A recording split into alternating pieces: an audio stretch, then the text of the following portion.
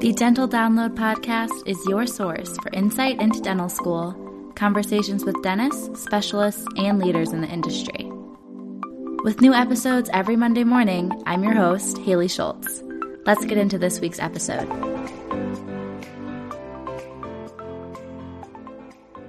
Hello everyone, welcome back to another episode of the Dental Download Podcast. If this is your first time listening in, my name is Haley and I'm your host. I'm a second-year dental student at the University of Michigan School of Dentistry, and I post episodes of this podcast every single Monday morning at 5 a.m. Eastern Standard Time. And this week we have a guest. So our guest is a forensic odontologist, originally from India, where she did her dental training, and then went on to the University of Dundee in Scotland for her master's degree in forensic dentistry or forensic odontology. That is always a mouthful for me to say, so I'm going to call it forensic dentistry so I don't slip up as we're speaking, but either is an appropriate name for the field. So we talk about her journey of realizing it was something she was interested in, how she found out more about it, how she found out about the educational opportunities to get into the field, what day-to-day life is like for her now, what different avenues are for forensic dentists, why is forensic dentistry important, what is forensic dentistry. All those questions will be answered throughout this episode. And we also talk about how you, if you are someone interested in forensic dentistry, what steps you could take to get into the field. But if you're listening and you know you 100% want to be a general dentist or an endodontist or an orthodontist, something of the sort, how we as dentists can help support forensic odontologists. So it's all very interesting, and I'm looking forward to letting you all listen to that very shortly. But I do want to do my quick weekly intro and also let you know that next week is going to be a solo episode with the topic of what to look for during dental school interviews. So I'll be going through some of the things that I would ask during interviews of the students or of the faculty, some things I was writing notes about, how I kind of determined what schools would be a good fit for me or what features I really wanted in a program or maybe was not so interested in. So all of that will be coming up in next week's episode. But as for the little dental school recap I like to do, things are very, very busy the next few weeks until the end of October. So next week I have a midterm for diagnostic sciences, which is analyzing radiographs for lesions and seeing maybe what kind of anatomical changes there were, determining if a lesion appears benign or malignant based on the radiograph, or coming up with differential diagnoses depending on, again, the appearance of the lesion in the radiograph. And then on Wednesday we have another SimLab practical already, and that is for a either porcelain fused to metal or an EMAX crown prep of tooth 3 and tooth 13. And then the following week, we have 3 midterms. But I did want to quickly let you know how last weekend went. If you listen every single week, you would know that last weekend I was in Irvine, California for an event with Pacific Dental Services. It was an educational workshop where they invited about 15 of us dental students to learn about CAD/CAM, specifically CEREC, and crown prepping for best CEREC crown outcomes, and then the actual scanning process, the margin design, the crown design, the milling in the CEREC machine, and then adding in the staining and glazing and then baking it and then getting to trim it and seat it on our typodonts. So it was very hands-on, very educational, nothing pitchy about their actual business, and it was really great to get to connect with the dentists that were teaching the workshop. They're very successful and honestly still young, successful, fairly recent graduates, only 4 or 3 years out of dental school, and they are doing amazing things. So it was really great getting to learn from them and getting to know them. And as of now, one of the dentists is going to be on the podcast eventually here. I'm recording with her later this month, but I will have the episode probably up in December. That's just how far guests are recording out to. So I want to let you all know about that and kind of pique your interest for something coming up in the future. That's everything for this week's recap though, so let's get into our main episode.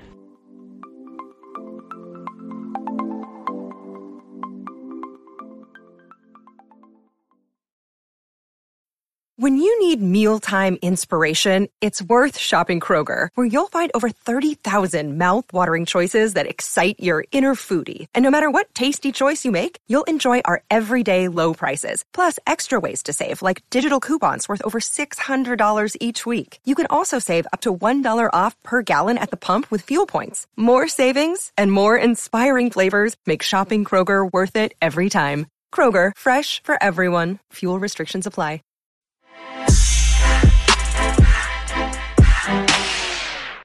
Hi, everyone. So we have another guest here today, and I'm going to let them introduce themselves. Hi, so this is Dr. Ajitpriya Jayakumar. I'm from India, born and raised in Muscat, Dubai. But before we get into the session, I want to congratulate Haley for creating this platform for continuous learning, especially during this unprecedented times.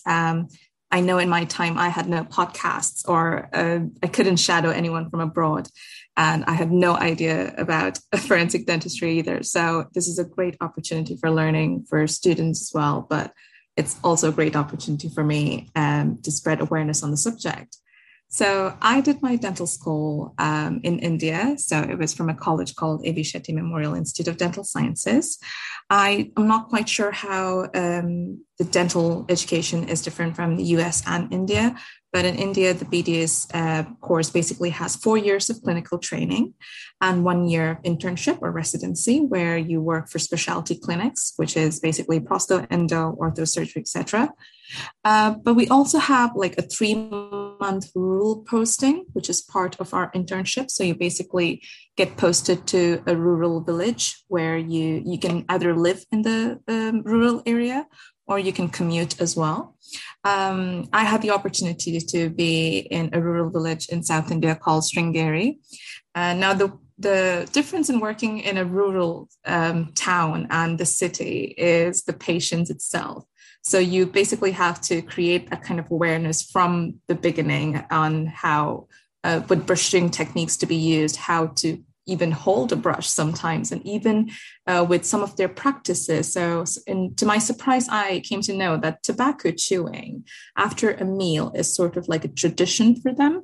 It's exactly similar to how you would have, you chew a mint after a meal. So it was quite important for dentists to sort of create awareness and break traditions without disrespecting their values. So it's absolutely, it gave me a very different perspective on life itself and being born into privilege. But other than the rural posting, another opportunity that I had during my residency was the student exchange program, or we had studentships with other universities abroad. And this is how I did a 1-month internship or studentship in France, in Paul Sabatier University, in a beautiful city called Toulouse in southern France. This was also an eye-opening experience, considering how dentistry and dental education differs in a first world country and a third world country. So yeah, it was an amazing opportunity as well. After my internship, I worked as a dentist for a while in India, after which I did my specialization in forensic odontology or forensic dentistry in the University of Dundee in Scotland, UK. I also had a Global Excellence Scholarship to back me up, after which I did my diploma in forensic archaeology and anthropology from Durham University, England. I'm also a prospective PhD candidate as of now in Scotland, but I'm currently working in research, publishing articles and conducting dental and forensic lectures, workshops in forensic odontology. I'm also a keynote speaker for international conferences, mainly held in the UK, Europe, Middle East, and Asia. I'm also working for an organization called Kenyan International Emergency Services as a forensic consultant. So what they basically do is they help in identifying human remains, and I work as a forensic odontologist there during disasters. And the disasters can range from tsunamis, fires, earthquakes, airplane crashes, anything. So basically human identification. And last but not least, I'm also the UK coordinator for the Worldwide Association for Women Forensic Experts, where we sort of have conferences, webinars with women forensic experts from around the world. And that's me. That's amazing. I feel like you had such a cool, like you said, the parallels in your early dental experience, and then now working as a forensic odontologist, I feel like you are really breaking barriers, like you said, working with more women in the field and being on podcasts like this, which I so appreciate, to spread awareness and education about forensic odontology. So can you tell us a little bit about what forensic odontology is and why it's important? Okay, to define forensic odontology itself, let's start with the definition. So it's defined by the Federation Dentaire Internationale as that branch of dentistry, which in the interest of justice deals with the proper handling and examination of dental evidence and with the proper evaluation and presentation of dental findings. So what this means in simple terms is you basically use dental findings to provide justice. And you basically evaluate your dental findings as a dentist to go to court or for any other legal purposes, and you provide justice. Now, from an identification perspective, we all know that you basically identify someone using DNA or fingerprints, and this is quite popular all over the world now. Now, the problem with DNA is when it comes to identical twins and when you don't have a DNA database, fingerprints definitely hold an upper hand in identification. But now the problem with fingerprints is in some cases, especially in major fires, when there is extensive trauma, you tend not to get fingerprints. And again, when you have database issues, again, you don't find fingerprints. Now, this is where teeth comes into picture. So teeth does not only provide that kind of individuality to a person, but they're also durable and are highly resistant to damage, especially in cases of fires. In mass fatalities, as in disasters, as I mentioned before, identification by teeth is considered to be one of the easiest, reliable, and economical method when it comes to identification. Especially, as you would know, DNA and fingerprints, they're quite complicated, they're expensive because you're using extensive databases and softwares and you need to pay for them. And it's time consuming as well. So compared to DNA and fingerprints, teeth is definitely one of the easiest, reliable, economical method when it comes to identification. And this is one of the reasons why forensic odontology is as important as any other forensic branches like forensic pathology. Just to make the session a little more interesting, we're going to look into some of the famous cases from around the world that use forensic odontology. So the first case is of Adolf Hitler. So we know after World War II, Adolf Hitler and his wife committed suicide. They did retrieve their remains. That is, the Russian forces did retrieve their remains, which is basically a lower jaw and partial skull fragments. But the autopsies were quite inconclusive. But it was 23 years later that a 9-unit dental bridge that was placed in Hitler's oral cavity by his dentist identified the lower jaw and the skull fragments as that of Hitler's. So this was one of the major identification cases that, major cases that used forensic odontology for identification. Another case that everyone would know is of Theodore Bundy or Ted Bundy.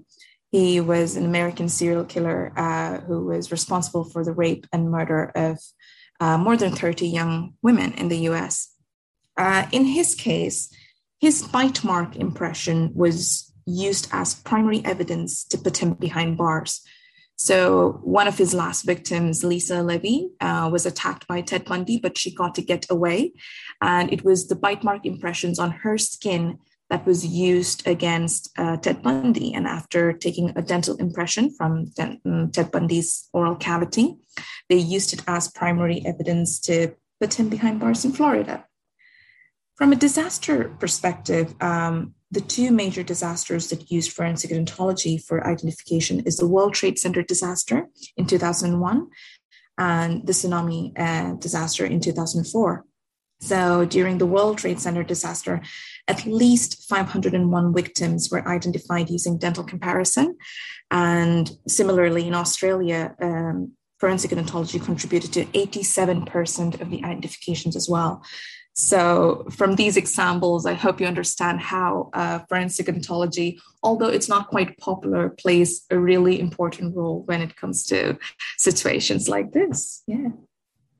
Yeah, quick question, I guess, thinking about that. Does Mhm. or do forensic odontologists travel for international cases frequently if there isn't a large amount of them out there working?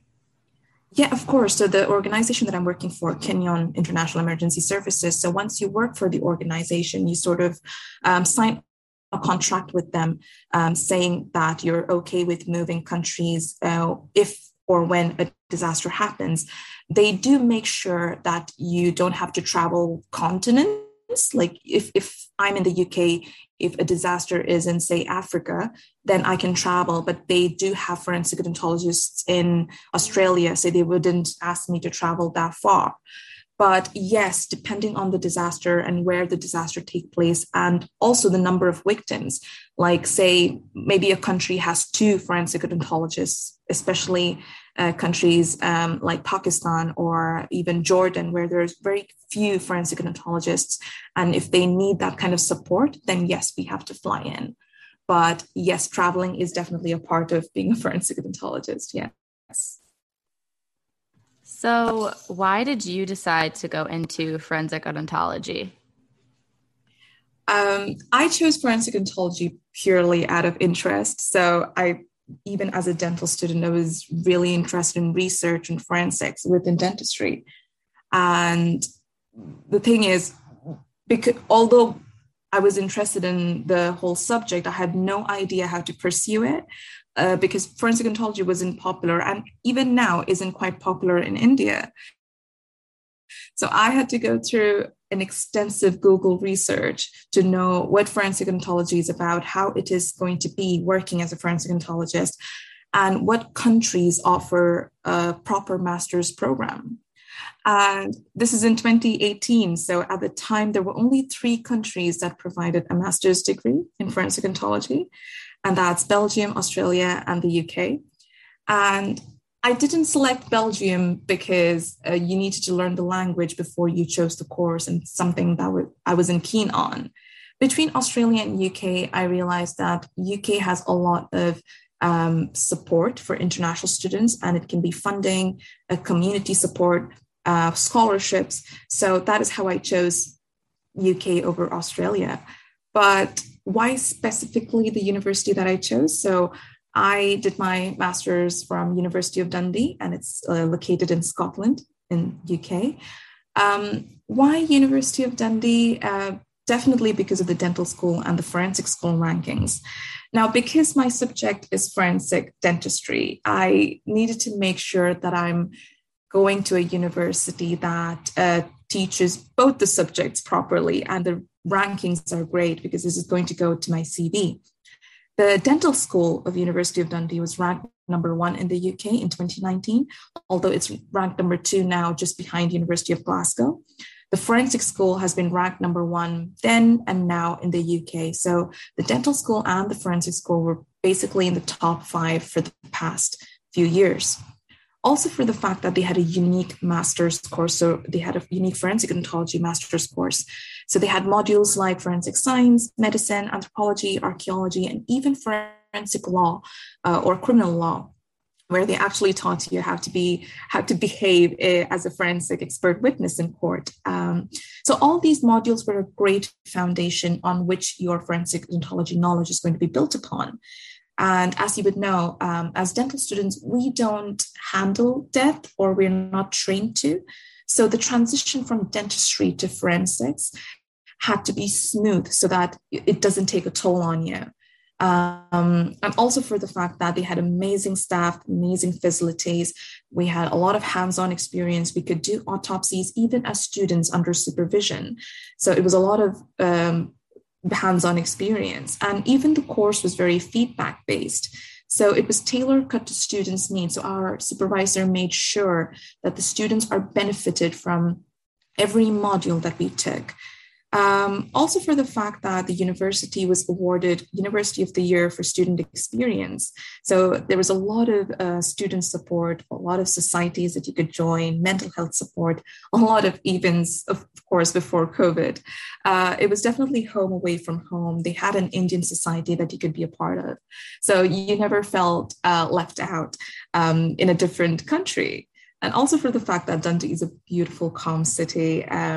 as an international student, and especially as a person of color, I really needed to make sure that I'm moving to a community where I'm welcome.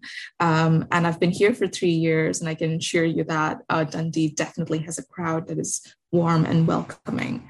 So yeah, these were a list of reasons why I chose forensic dentistry and why I chose to do forensic dentistry in this university as well. So you've talked a lot already kind of about different cases that have happened in forensic dentistry, but can you walk us through like a typical workday for you?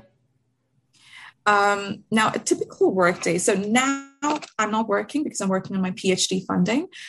But a typical workday for a forensic odontologist does not have a clear-cut schedule. It's definitely what's thrown at you that day. It could be, so our major chunk of our work is autopsies, of course, but if you're a lecturer or if you're working in research, then you definitely have a lot of lab work. You have to, there's a lot of data analysis, there's teaching, there's also sessions where you create awareness amongst dental students, forensic students, but there could be also age estimation cases, bite mark cases. So your typical day does not have a clear-cut schedule. It's definitely what's thrown at you. But if we're going through the role of forensic odontologist, like what other things that we do other than human identification and autopsies? Another thing that we do is age estimation. So age estimation is a very interesting but a complex part of being a forensic odontologist. So you basically estimate age for children, adolescents, adults, and there are different ways of doing it. There's a visual method, there are radiographic methods, biochemical methods. It's used for legal purposes. So you basically estimate if a person is a minor, especially if they're the accused or the victim. And this is used legally so that even their punishment varies with their age range. Also for estimating age for refugees, because the UK has a lot of refugees from all over the world. So in order to understand their refugee status, because their benefits vary with their age range as well. Another thing that we do is bite mark analysis. Now, bite marks is interesting, but it's a very sensitive topic. I know a lot of forensic odontologists that opt out of doing bite mark analysis, especially because of the risk factor involved in the field. There have been so many wrong convictions in the past, especially in the US, for several reasons, which is a whole other session itself. But these wrong convictions tarnished the name of forensic odontology, especially considering bite marks. But yes, bite marks is also a part of forensic odontology. Another thing that we do is disaster victim identification, as I mentioned before. This is a very strenuous part of being a forensic odontologist, and it depends on how bad the disaster is, the number of victims within the disaster. And as I mentioned before, you basically allocate it to a particular location anywhere around the world. And it's physically strenuous because you'll be handling a lot of autopsies, days together, weeks together. You're going to be in a country that you're not used to. You might not have the language proficiency, so you might have translators. And because you're surrounded by death and decay and a lot of negativity pertaining to it, it can also or may take a toll on your mental health as well. So that is disaster victim identification, which is also a major part of being a forensic odontologist. From a corporate or a legal aspect, something else that we do is also identification of dental or medical legal fraudulence. So this is mainly for insurance purposes. So you basically identify fraud in dental treatments. It's basically you would check if a treatment was absolutely necessary for this patient or if it was done for personal or basically financial benefits of the dentist. And this is, as I mentioned, mainly for insurance purposes. And of course, there is the research and teaching part of forensic dentistry, just like any other clinical subject. And you can also work as an expert witness. So you basically submit findings as evidence to the court. And these cases can range anything from rape, sexual assault, abuse, age estimation, and even identification. Yeah, so these are most of the things that forensic odontologists do. Yeah, I can see that that would require very extensive training to be able to do all of these successfully. Definitely. So, are there any other specialties before you decided on forensics that were interesting to you? During my dental school, something that I was absolutely interested in was oral and maxillofacial surgery. Although I don't know if I have it in me to be an oral maxillofacial surgeon, I know forensics has its own dealing with death and decay and all of that. But at least back in India, I saw it was to be a surgeon was absolutely stressful. But yes, I was definitely interested in it. I was quite passionate about surgery topics as well. And if not for surgery, something else that I was absolutely interested in was endodontics and endodontic surgery. But before all that, I saw forensic dentistry and fell in love with it. So Thank you for everything today. I feel like you gave such a good look into forensic dentistry and what your experience has been with all of the different things you're involved in and the different ways that forensics dentists work and, like you said, provide justice in various different capacities. Do you have any final advice for dental students listening to this episode? I'm going to probably divide the advice into two sections. So this is going to be for the ones who are interested in forensic odontology and who would want to take up forensic odontology as their career, and also for the ones who are not interested in taking up forensic odontology, but they're just curious about it. Now, for the ones who are actually interested in forensic odontology, the one thing that I would say is if you're passionate about a subject, if you're really interested in a subject, definitely go for it. I know money is definitely an important factor when it comes to dentistry, but in the long run, if you enjoy what you're doing, if you're passionate about what you're doing, I think that definitely makes a difference. But saying that, I also need to tell you about research and its struggles. I know dentistry needs a lot of patience and discipline as well. But because research has a lot more reading, a lot more academic writing, you might face funding related issues and even finding a full-time job. It definitely requires a lot more patience, a lot more discipline. But again, this is a very personal opinion, but end of the day, knowing that your research results are going to shape the future of dentistry, or the fact that other dentists and dental students will be learning your work and you're leaving a mark in dental history with your research is definitely quite rewarding for me. And if it's the same for you, then definitely take up a research subject and definitely take up forensic odontology. Another thing that I would love to tell you guys is if you're interested in forensic odontology, before you take up the master's, reach out to other forensic dentists, especially if you have some in your country. This is mainly because I've seen a lot of students take up forensic odontology, but they understand, okay, this is not what I was hoping for, or this is not what I was expecting, and they actually drop out. And it's quite understandable because, as I mentioned before, within dentistry or during our dental education, we don't really deal with death, or we don't really deal with decay compared to our medical counterparts where they have forensic medicine before they specialize into something else. So for that transition, you need to be well prepared. You need to know what you're getting into.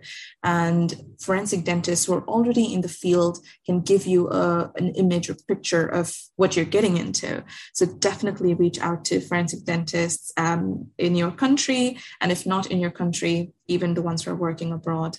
Another topic that's not quite talked about within forensic dentistry is definitely mental health and dealing with death and decay. I know even as dentists, you need to learn, or any profession for that matter, you need to learn how to disconnect from your work and how you need to place a boundary between your professional and your personal life. As a forensic professional, this is really important, especially because during your work hours, which is 8 to 9 years of your day, you're always talking about decomposition, death, you're doing autopsies, you're handling maybe assault cases, abuse cases, which can trigger feelings, trigger emotions in you that you probably didn't know existed. So it is quite important for you to disconnect from your professional life and your personal life. And there is also a stereotype, and there are even research studies that prove that a lot of forensic professionals abuse substances so that they can disconnect from work. But I want to tell you that as a person who's diagnosed with generalized anxiety disorder, I want to ensure that there are so many other ways you can distract yourself from your work life and your personal life. And substance abuse is not the way. So mental health and the struggles with handling death is definitely something that is not talked about within forensic dentistry. And this is one major advice that I would give anyone who wants to pursue forensic dentistry. And now, for the ones who are not interested in forensic odontology or dentistry, there are so many ways you can support your fellow forensic odontologists as general dentists, hygienists, nurses, even specialized dentists. Because for our autopsies, we're actually dependent on your work. So we depend on dental records and your dental charting and x-rays and whatnot. And I published an article on how dental anomalies can be used for human identification when and if they're recorded accurately by anyone who does dental charting. So it could be dentists, dental nurses, assistants, hygienists.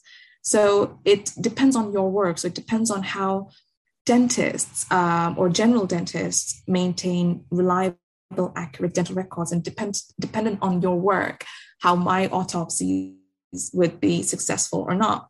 And also for the fact that if a forensic odontologist reaches out to you, you can help them in so many ways by sharing your dental records in the identification of someone that would have been your patient in the past. So yeah, I think this is my advice for both the sections. Yeah. Well, thank you for that. I really appreciate all of your advice, all of your insight, sharing your experiences. If there is anyone that has specific questions for you, what's the best way for them to contact you? The best way is definitely LinkedIn. If you just pop in Jeffrey Kumar, I'll be there. You can also find me on Instagram and Facebook. I don't have a professional account because I can't post my work content because there's a lot of legal policies behind sharing that kind of stuff, and especially because it does not comply with social media regulations and guidelines, because it's a lot of sensitive topics that I work on. So there is rape and death and assault. So even if I don't have a professional account on Instagram, I'm more than happy to answer any questions. I'm more than happy to guide anyone who would reach out to me on social media platform. But yeah, LinkedIn would be the best way to reach out to me professionally. Okay, great. I will put your LinkedIn in the description of the podcast so people can get to it that way. Oh, thank you. Well, thank you so much for your time today. I really appreciate it. Thank you for having me, Haley. And it's a pleasure to talk about forensic odontology to future dentists and create that kind of awareness. So all the best with your platform. And thank you so much for having me. All right, that is the end of this week's episode. I hope you enjoyed and learned something new about another avenue of dentistry and how we as general dentists can best support forensic dentists. Or if you're early enough in your undergrad experience, maybe you thought of a new career that you could pursue. So I hope you all enjoyed, and I will talk to you next Monday.